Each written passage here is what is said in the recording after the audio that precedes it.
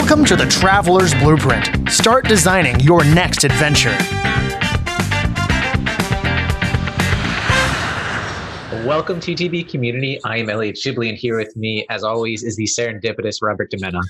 Thank you, Elliot, and good morning, everybody. So before we get into this week's Travel Bites, we want to just go over what we have going on behind the scenes. Our website, we're growing it almost by the week.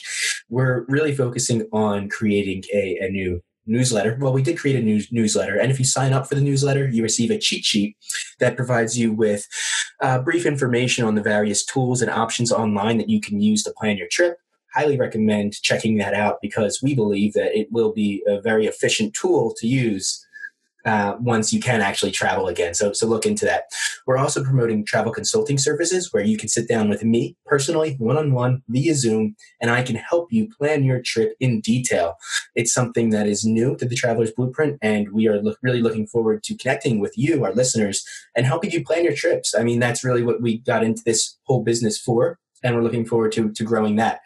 We're actually creating right now travel blueprint tutorial videos. Try to say that 10 times. Yeah, it's very easy to say. So those are in production, and they're essentially going to be a scaled back version of the consulting services. They're going to be 5 15-minute videos that sort of bring to light the essential parts of the tools that we use to plan our trips. So look for those to be on our website in the future. We're actually creating a travel workbook and ebook that will further break this down into great detail, how to plan your trip. And the workbook will actually set you up with the template that you can use to create the perfect itinerary for your trip abroad. So a lot going on behind the scenes today, and we're really looking forward to helping you plan your trip. In addition to that, we started a brand new podcast series called the Travel Roundtable series, where we're going to sit down with which actually just aired on Friday. Right. The very first episode came out on Friday, and that was with COVID and travel. We sat down with Joshua Biggers of Biggers World, Kirsty and Christine of On Airplane Mode, and Palumi of Black Constoogie. So each month, we're going to have a brand new panel and a brand new topic. And the point of this is to really bring light the diversity of the travel community. You know, the reason most of us travel is because we enjoy the diversity of the planet, whether it's through the environment, through the culture, through the food, through meeting new people, whatever it may be. So this podcast series is going to explore that a bit deeper than we have been on our main podcast line. So look for that. Right now, we're going to start producing those once a month, and we really hope you enjoy them. Let us know. Give us some feedback, whether it's through YouTube or Instagram or whatever. And our next topic is actually going to be on cultural appropriation. Yeah, cultural appropriation, cultural diversity, and we have a really good panel. I'm really excited for that one. So lastly, before we get into this month's Travel Bites, just if you're listening to this and you enjoy what you hear, check us out on our social media platforms, Instagram, Facebook, and YouTube. We end up posting clips of this podcast. We end up posting pictures provided to us by our guests. So if you want something to add to the podcast you heard, you can now go to those social media outlets and engage with our guests, engage with us, and actually see the pictures that sort of wrap the conversation together really nicely. And it's a great way to communicate with us. Last but not least, I thought that was the last one. Now, did I say that? Did I say this last one? This is actually the last one. I'm sorry. We have a lot going on. We've been taking full advantage of our quarantine time. So absolutely. Last but not least, coming very soon to the Traveler's Blueprint platform is our very own Philadelphia tour guide. Keshler is going to be listed on our website. He's a Philly local, and he has incredible guides tours in Philadelphia and the surrounding area, from food to culture to history.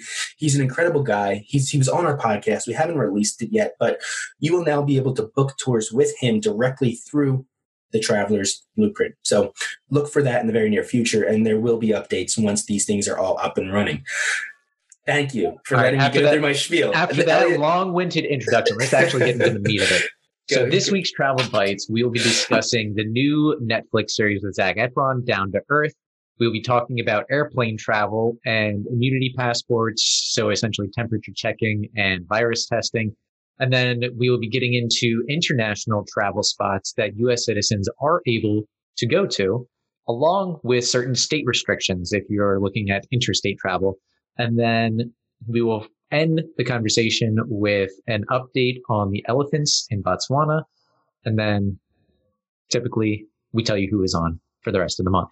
All right, Bob, start us off. Okay. All right. So I'm a guy, I don't know about everybody else, but I have man crushes. And I don't know if that's weird. My man crushes, they're always, let me just give examples. Like The Rock is a big one. How do you not man crush on The Rock? Joe Rogan, obviously, is a big one of mine. There are a few others, but now I think I have a new one, and it's Zac Efron. So I watched Zac Efron's Netflix show. And I know there's conflicted opinions on how he was able to articulate what he was actually seeing and enjoying and experiencing. But I love the whole premise of the show where Zach and his co-host, Dan Olian, I'm not sure if I'm pronouncing that correctly. Darren. I'm sorry, Darren. What did I say? Dan, I'm sorry. Darren Olian traveled the world and really sought out sustainable technology, and while simultaneously seeking out healthy food, but sustainably grown and produced healthy food. Which I think kind of goes hand in hand. It seems intricately tied. The premise of the show is great. Now, Darren sort of is the mastermind behind it. This is his life's work. And Zac Efron read his book or heard Darren on a podcast, and through that reached out to Darren to say, what you're doing is great. I'm going to be a part of it. And Zach brought the celebrity to the show, the face of the show, and really I think it helped it take off, because I don't know if Darren would have been able to blow the top off of Netflix without his help. So I know there's a lot of critics, and you were one of them, and I've read countless articles now where people are like, Zach, this broy white privileged man is trying to tell us what to eat and what about the environment. And yeah, I get it, but he's doing it.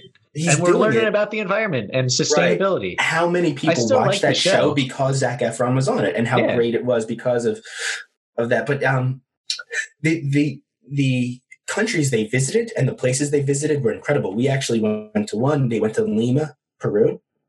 I haven't gotten there yet. It's like the second to last one, but from geothermal energy innovations in Iceland, sustainable farming in Costa Rica, which I think you're really going to enjoy as having spent time on a sustainable farm in Costa Rica. They went to an ayahuasca retreat in Iguitos, Peru, which we didn't go to Iguitos, but no. And I should say they didn't actually do ayahuasca. They did other healing methods, whatever you want to call them. They tried other stuff out. They didn't get into the psychoactives there, which it would have been incredible to see Zac Efron on ayahuasca in the jungles of Peru. And they also met with centenarians, and I believe I pronounced that correctly, in Sardinia. And centenarian is a person who lives to 100 years old.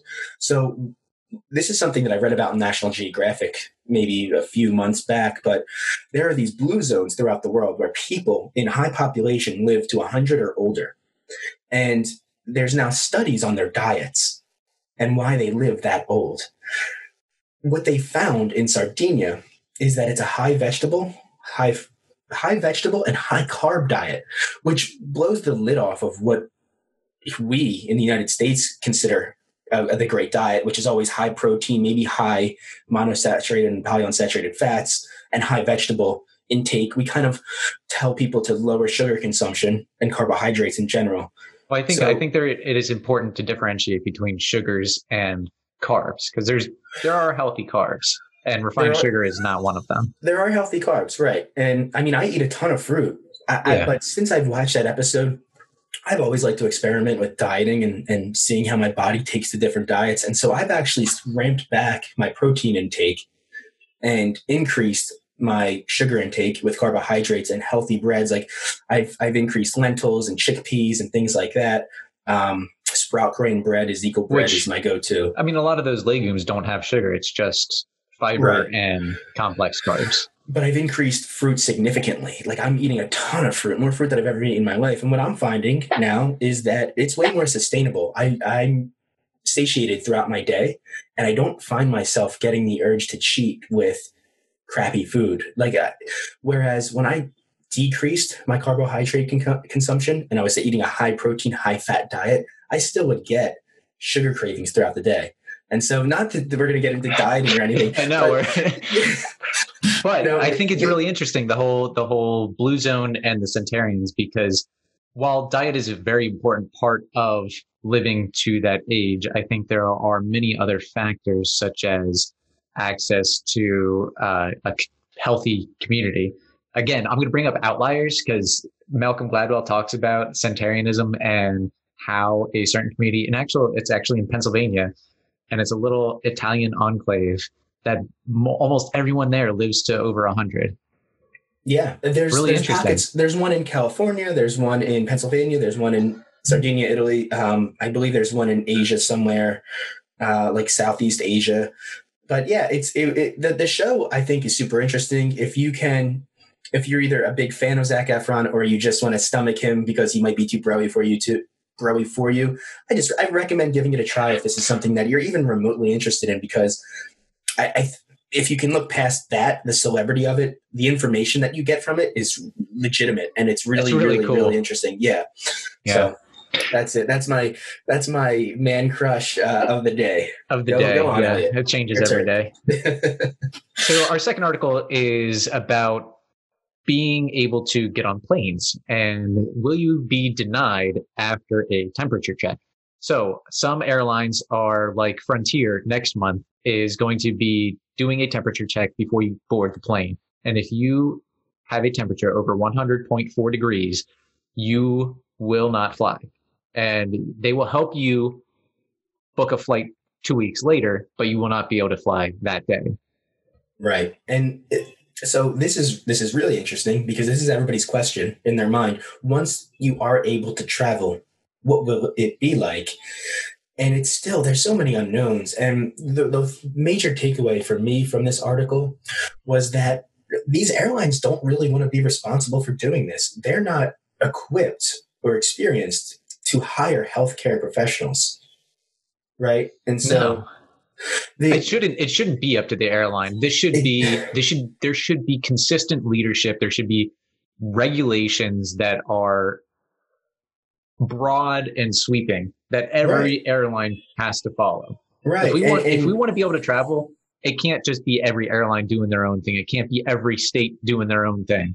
How confusing would that be? No, we need to come together. Absolutely. I mean, so Delta's CEO said last month that passengers may be required to carry an immunity passport in the future. But again, I think that's just speculation at this point because there's still just so much unknown. But how would that be different than going into like Tanzania? When I went to Tanzania, I had to have 3 immunities prior to being able to enter the country. And I had to keep it. I still have it in my passport. And it's a little yellow slip and it shows all my immunities. Yeah, that's interesting. No, you know what? I didn't really think of that. You already need to get vaccinations to travel to certain countries. So how would this be any different? This is just one more. That's a really good point because I'll show you. I found it. What did you find?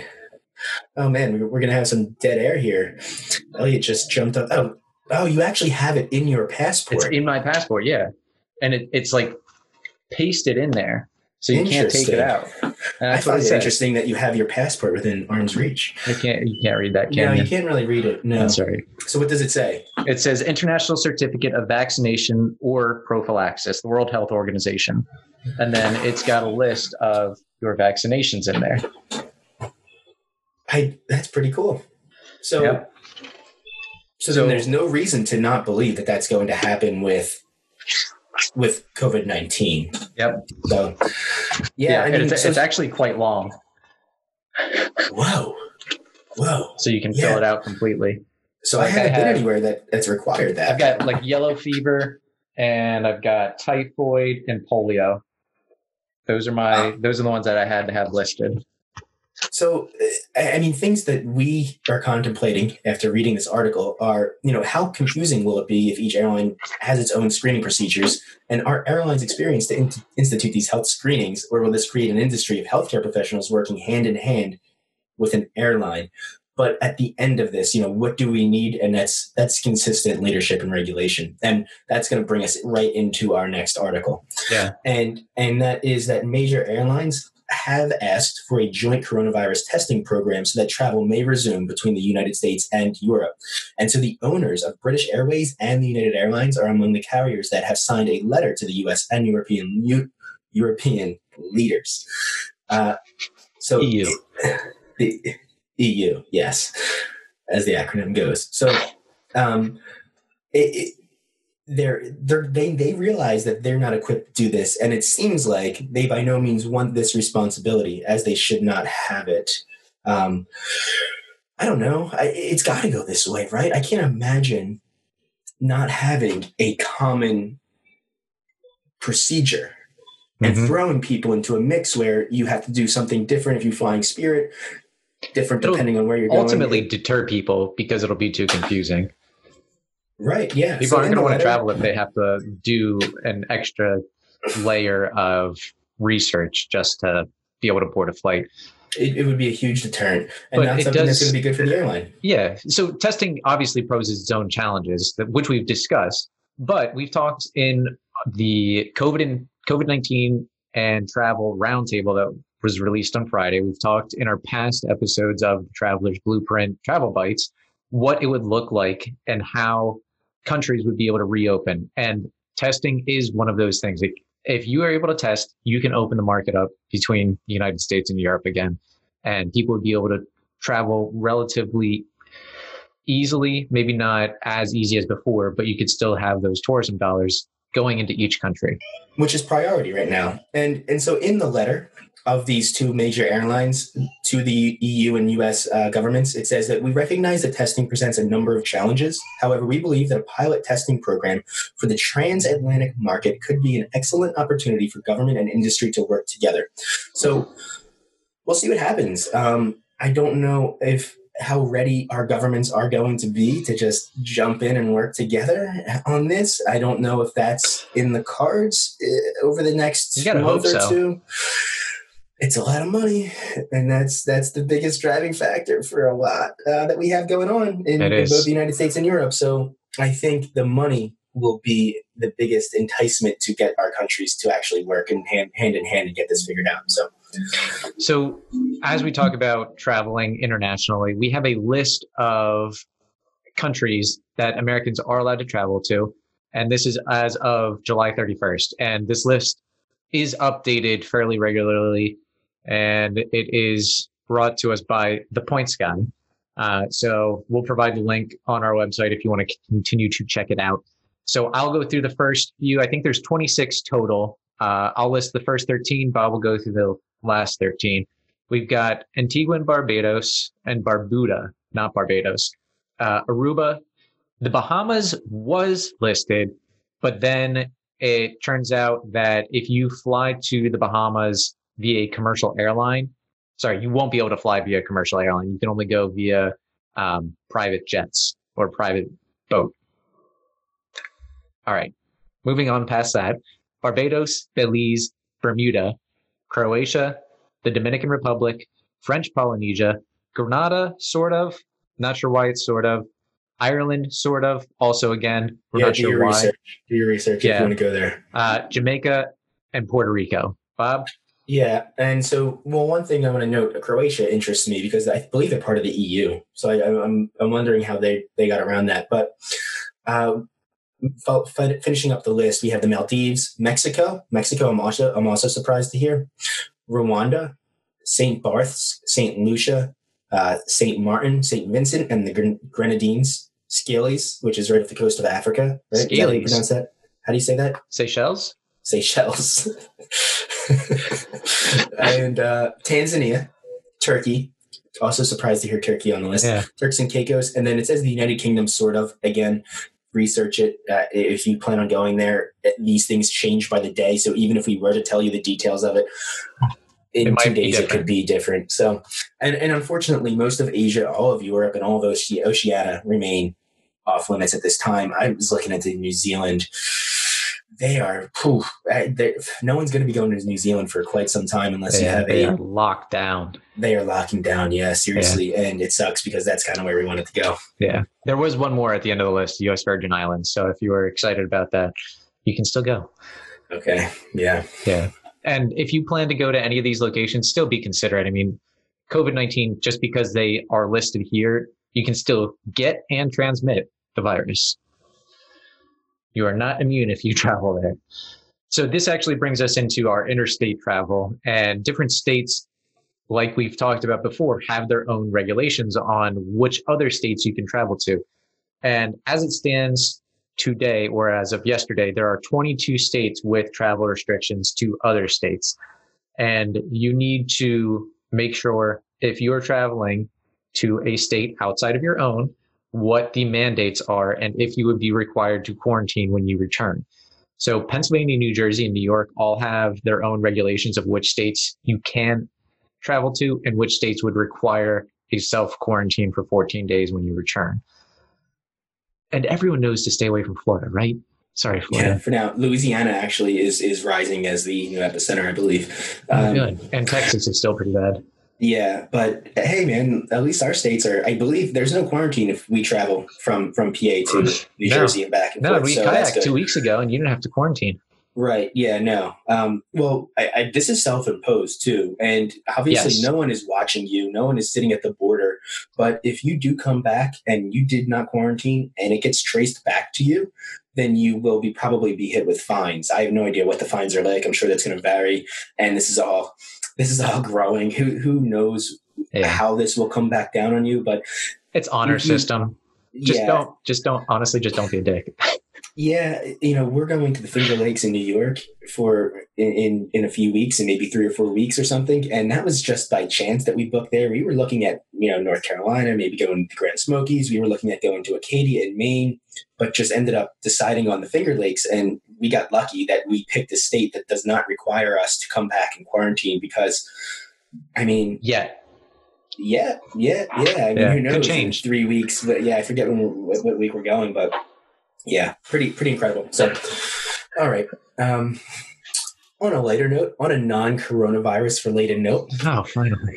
Yeah, TripAdvisor has announced the winners of their 18th annual Travel Choice Awards. So these awards highlight the top airlines and attractions, beaches, destinations, hotels, restaurants, and experiences around the world based on the quality and quantity of travel reviews collected last year prior to the COVID-19 pandemic. So Europe, as usual, dominates the category with the most popular destinations in the world. London, Paris, Crete, Greece, and Rome are the top 5. And then you have Bali rounding it out, right? So that was, top 5 along with Bali, which, man, has Bali ever not been one of the most popular tourist destinations on the planet? It wasn't. It wasn't? Yeah. Good foot. Yeah. And then in the States, you have Key Largo, Moab, Anna Maria Island in Florida, and Santa Barbara, California, and then Brooklyn. And those were determined to be the top trending in 2020. Yeah. And something that was pretty interesting, these emerging destinations this year are far from the beaten path. So, man, Kaliningrad, Russia? Kaliningrad. Kaliningrad. It's, I feel like I know that name from Call of Duty World War II.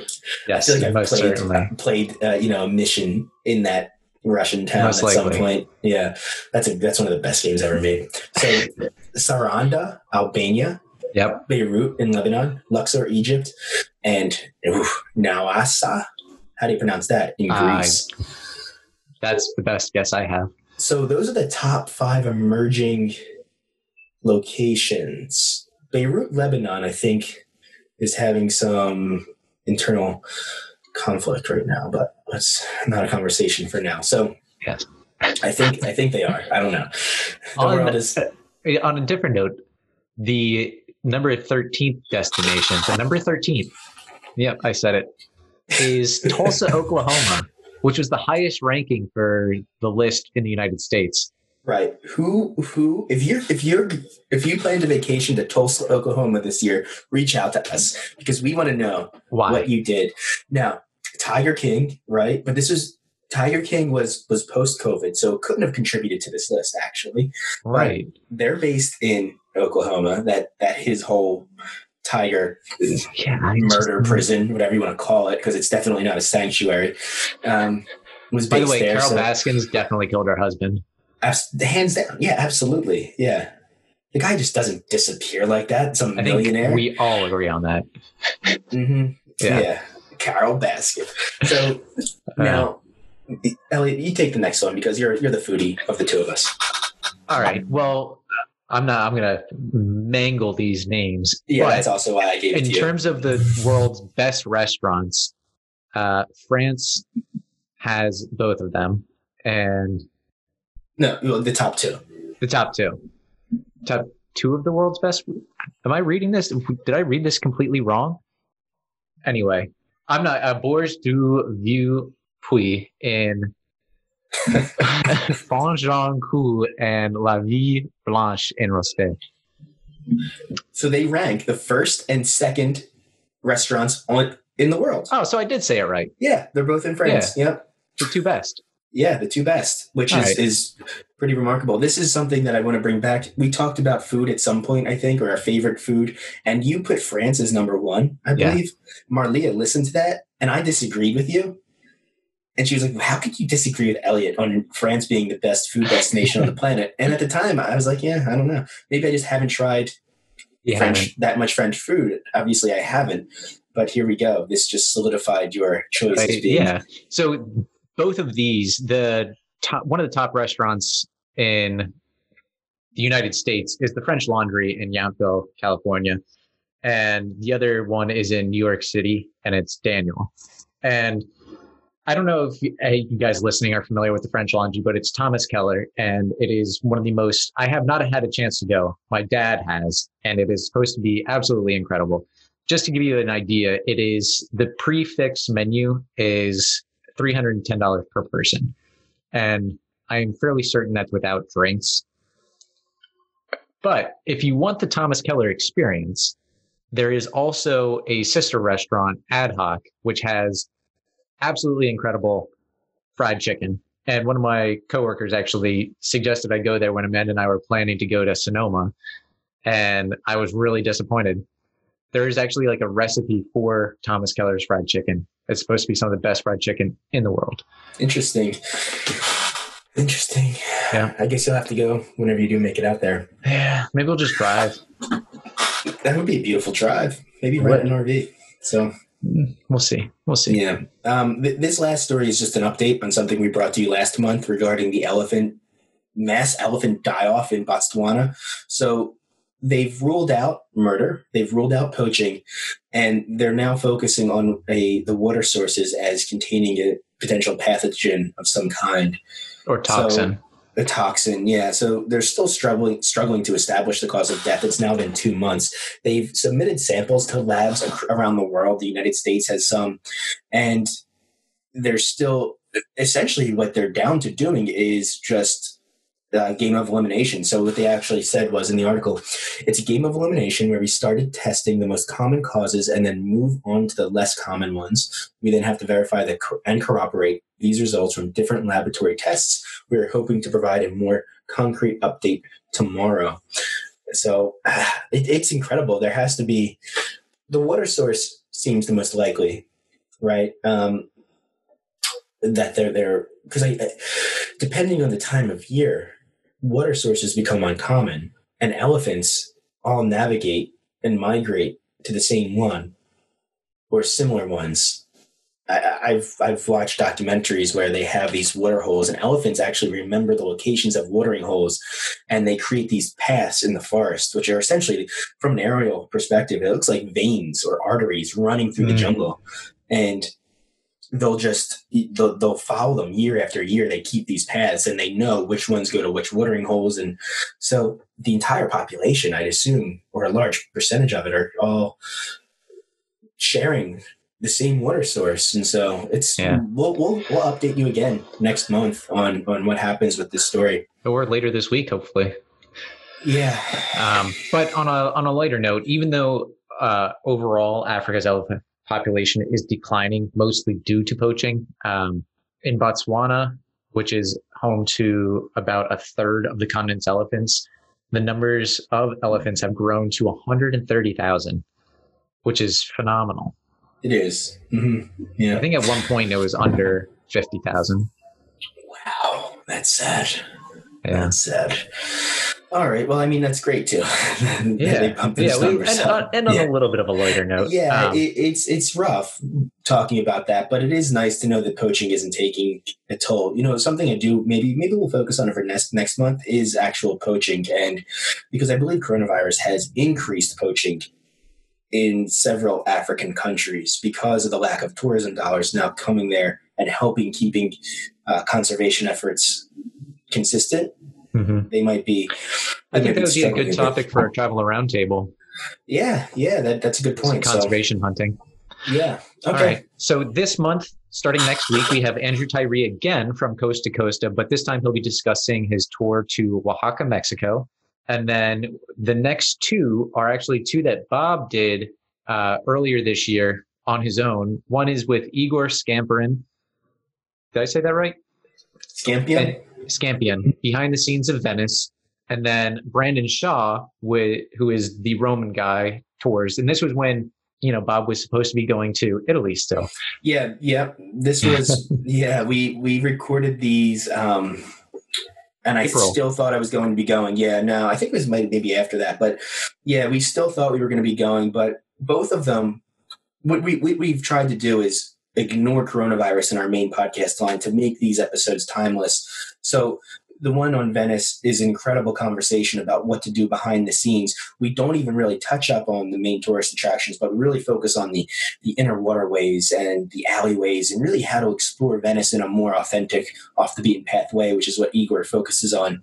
And then Brandon Shaw, the Roman guy, he's the co-founder of the Roman Guy, which is an incredibly large Italian tour company, but they've spread throughout Europe now, and I think even the United States. And that one, again, focused on what to do in Rome.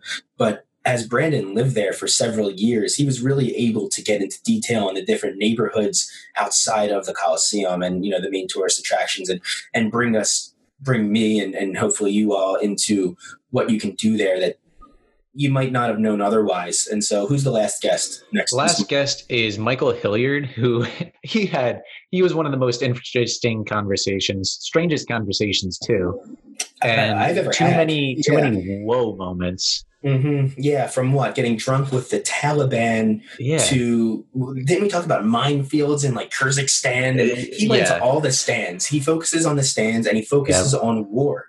And he likes to, and areas of not necessarily just war, but conflict as well. Yeah. Wasn't he talking about gun runners that were going across country? Don't give it all away, man. Oof. It was a good one. All right.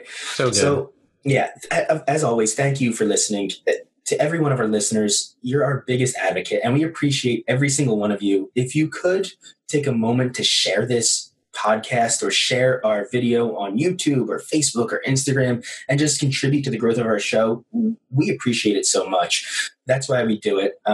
If while you're at it, while your coffee is brewing or your tea is steeping, can you please leave a review on the podcasting platform that you're listening to this on, or check out our YouTube, maybe add a comment or subscribe. Just, we're trying our best to grow. And if you're listening to this and enjoy it, you can contribute to that as well in a really big way. And we appreciate it. So in the meantime, stay healthy and stay safe and tune in next week. Thank you very much.